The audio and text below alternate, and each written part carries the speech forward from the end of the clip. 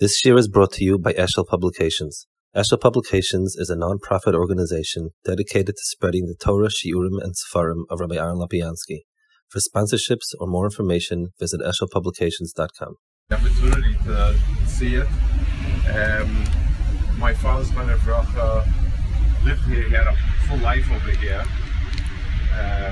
He grew up in Slobodka, learned in yeshiva, got married, moved to Kovno, then moved here.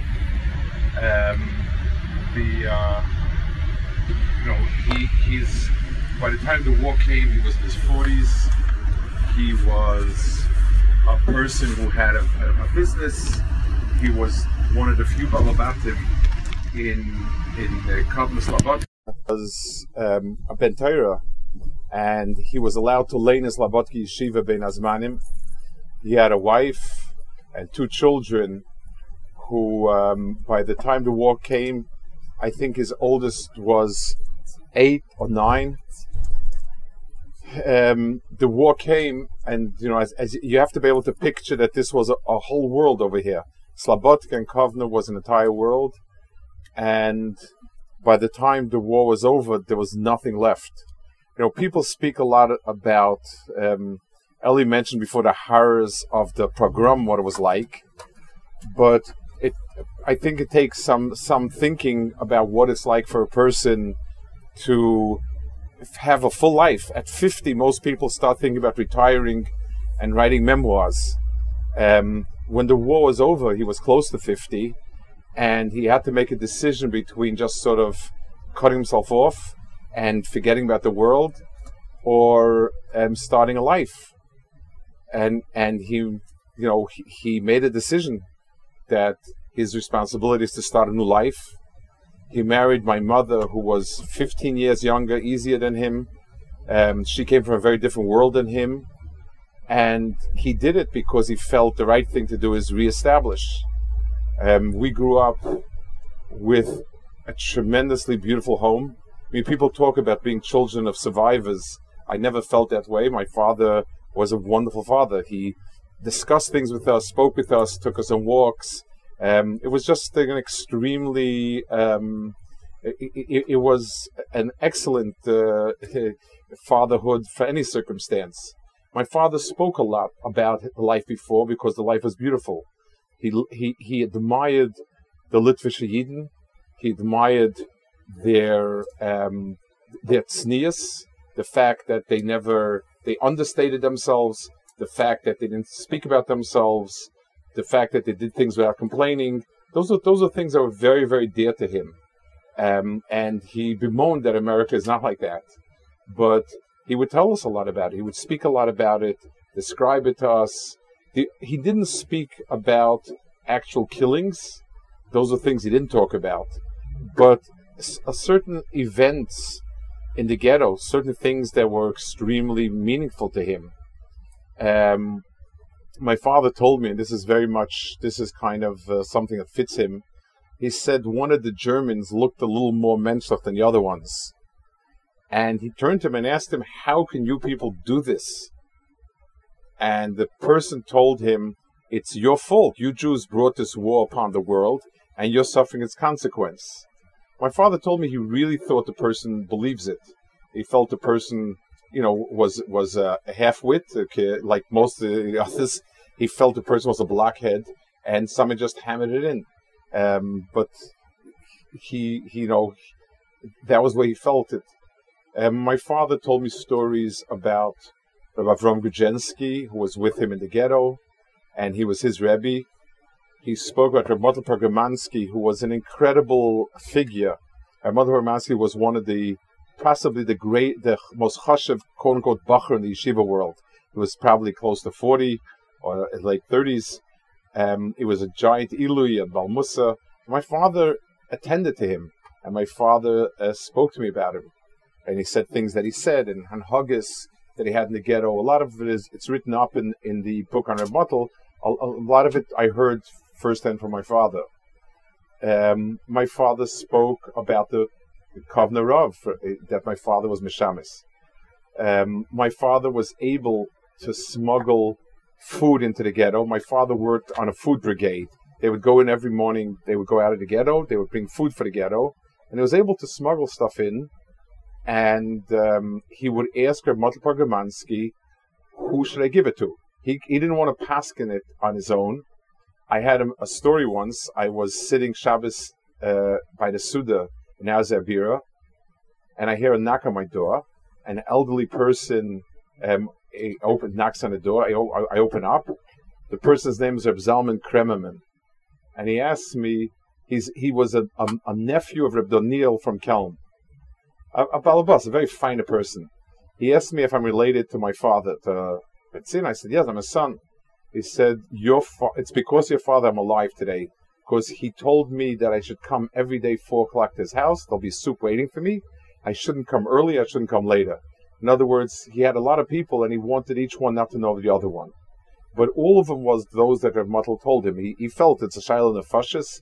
He can't paskin it, and Reb Motl needs to paskin it. My father he gave us over a tremendous love for everything about Litvische Yidentum. The Avas Chachma, the refinement, and he carried it over. He spoke about it a lot. That's why I remember the name Linkeviskas from when I'm a young boy. I could never put a picture to it, but that's what it was. My father remembered life. He remembered the Alta Slabotka. As a young boy, he saw him in the yeshiva. So my father was born, let's say, 1903, and he was in Kremenchuk. He went a lot of the things we spoke about, the Jews being chased out to deep Russia. My father spent some of his childhood years in Kremenchuk. He remembers things about it. So Al Kapanim, he remembered R Elchonon. He didn't speak about R Elchonon being killed, but he remembered R Elchonon, and he described him to me as, a towering figure in just not mitzad the lomdus and everything, but mitzad the way he carried himself and the way he projected himself to people and the way people saw him. He was Meshich Molamala. First of all, he was a very tall person relative to people those days, R Elchonon. And there was something royal about his carriage that my father was extremely taken. Everyone was taken by it. So upon him, it was a real world, a real life experience for him. All these things that are stories now, and for me, it's the same. He brought it to life, and it's the first time I actually was able to get a physical sense of it. Anything you want to? We're now heading to the 7th fort. Eli will speak more about it. He has a letter and things. So, yeah, you want to step down here?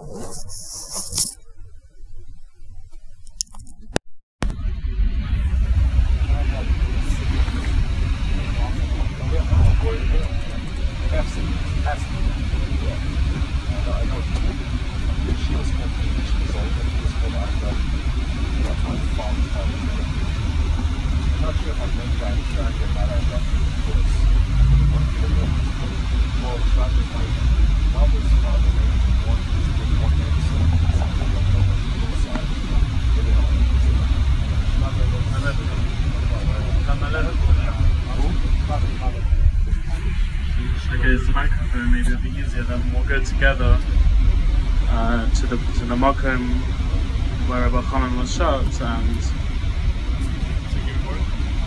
reflect on that then.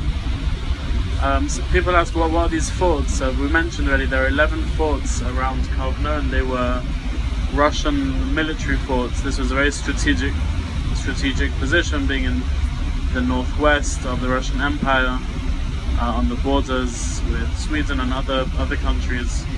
And when the Germans come in, these are places that are easy to use as prisons and killing grounds, especially the 4th, the 7th and the 9th, and the largest number of Yidden, which is around over 50,000, that was at the 9th fort. And smaller numbers, but significant numbers by the 7th and the 4th. An important person in each ghetto was the Alter Judenrat. The Germans understood that they weren't able to control everyone in the ghetto, all the Yidden in the ghetto by themselves. So there was a Jewish police, and on top of the police there was a Judenrat, Jewish council, who were in charge. And most famously, some of them come out positive, some come out negative. If anyone who's read about Adam Chernyakov in Warsaw, the most controversial, the most negative is Chaim Rumkowski in Lodz. But the head of the Judenrat here in Kovno was a doctor called R Elchonon, who was mamish. He comes through amazing from beginning to end of the ghetto. It was a very long period that the ghetto was here, all the way to the end until the end of 1943, and he tries his best.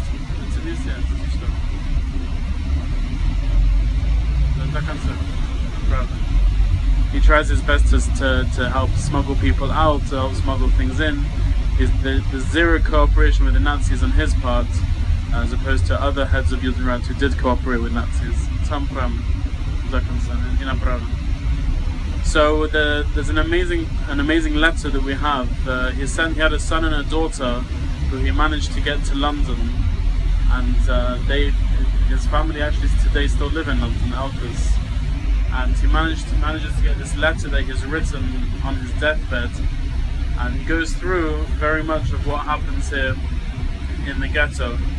And just to close your eyes, just to listen to these words, is really brings the picture of the ghetto closer. He writes, "My beloved son and daughter, I'm writing these lines." Sorry, can you hear?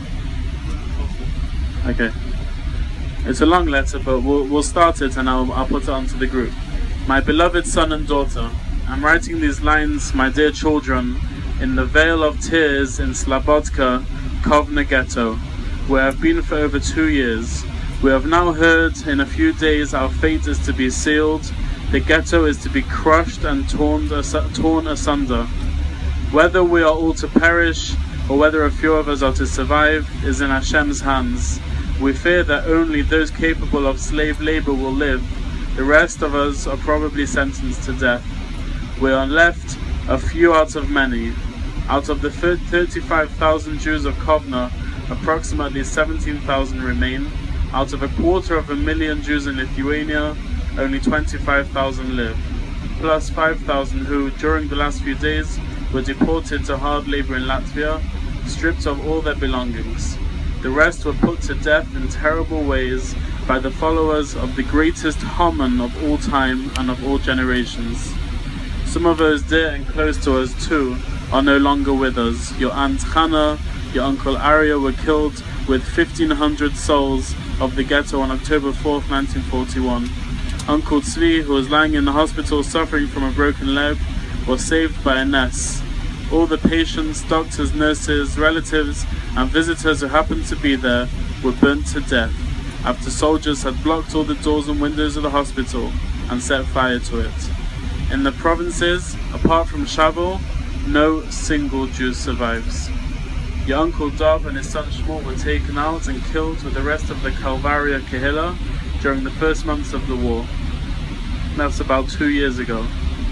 Due to outer forces and inner circumstances, only our ghetto has managed to survive and live out its diaspora life for the last 2 years, in slavery, hard labor and deprivation. Almost all of our clothing, belongings and books were taken from us by the authorities.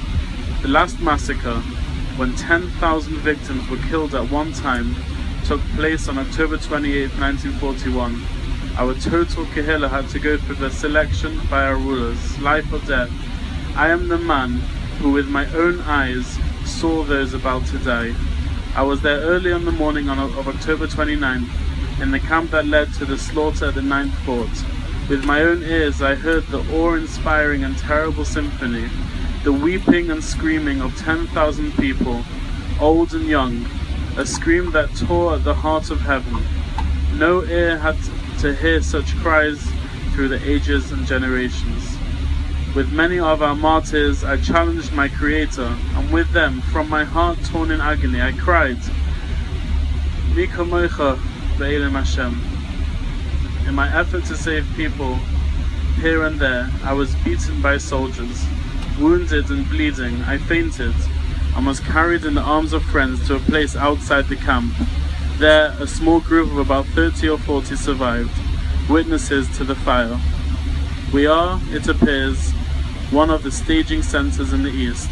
Before our eyes, before the very windows of our houses, there have passed over the last 2 years many, many thousands of Jews from southern Germany and Vienna to be taken with their belongings to the 9th Fort, which is some kilometers from us.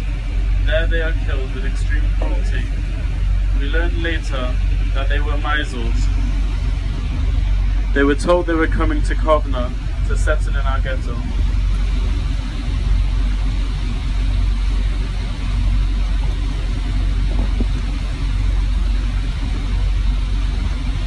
He goes through with more details, and this is how he ends the letter.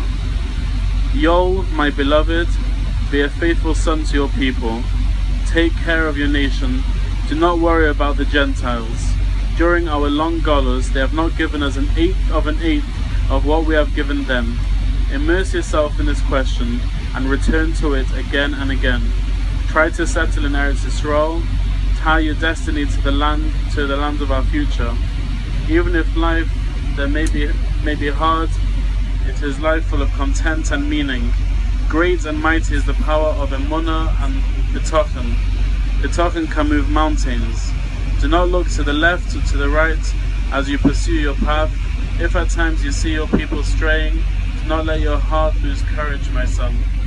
It's not their fault, it's our bitter gallows that has made them so. Let truth be always before you and under your feet.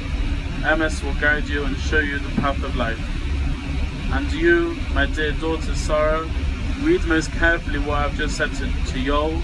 I trust your clear mind and sound judgment. Do not live for the moment. Do not stray from your chosen path and pick flowers at the wayside. They soon wilt.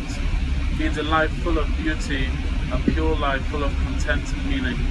For all your days, walk together. Let no distance separate you. Let no serious event come between you. Remember, both of you, what Amalek has done to us.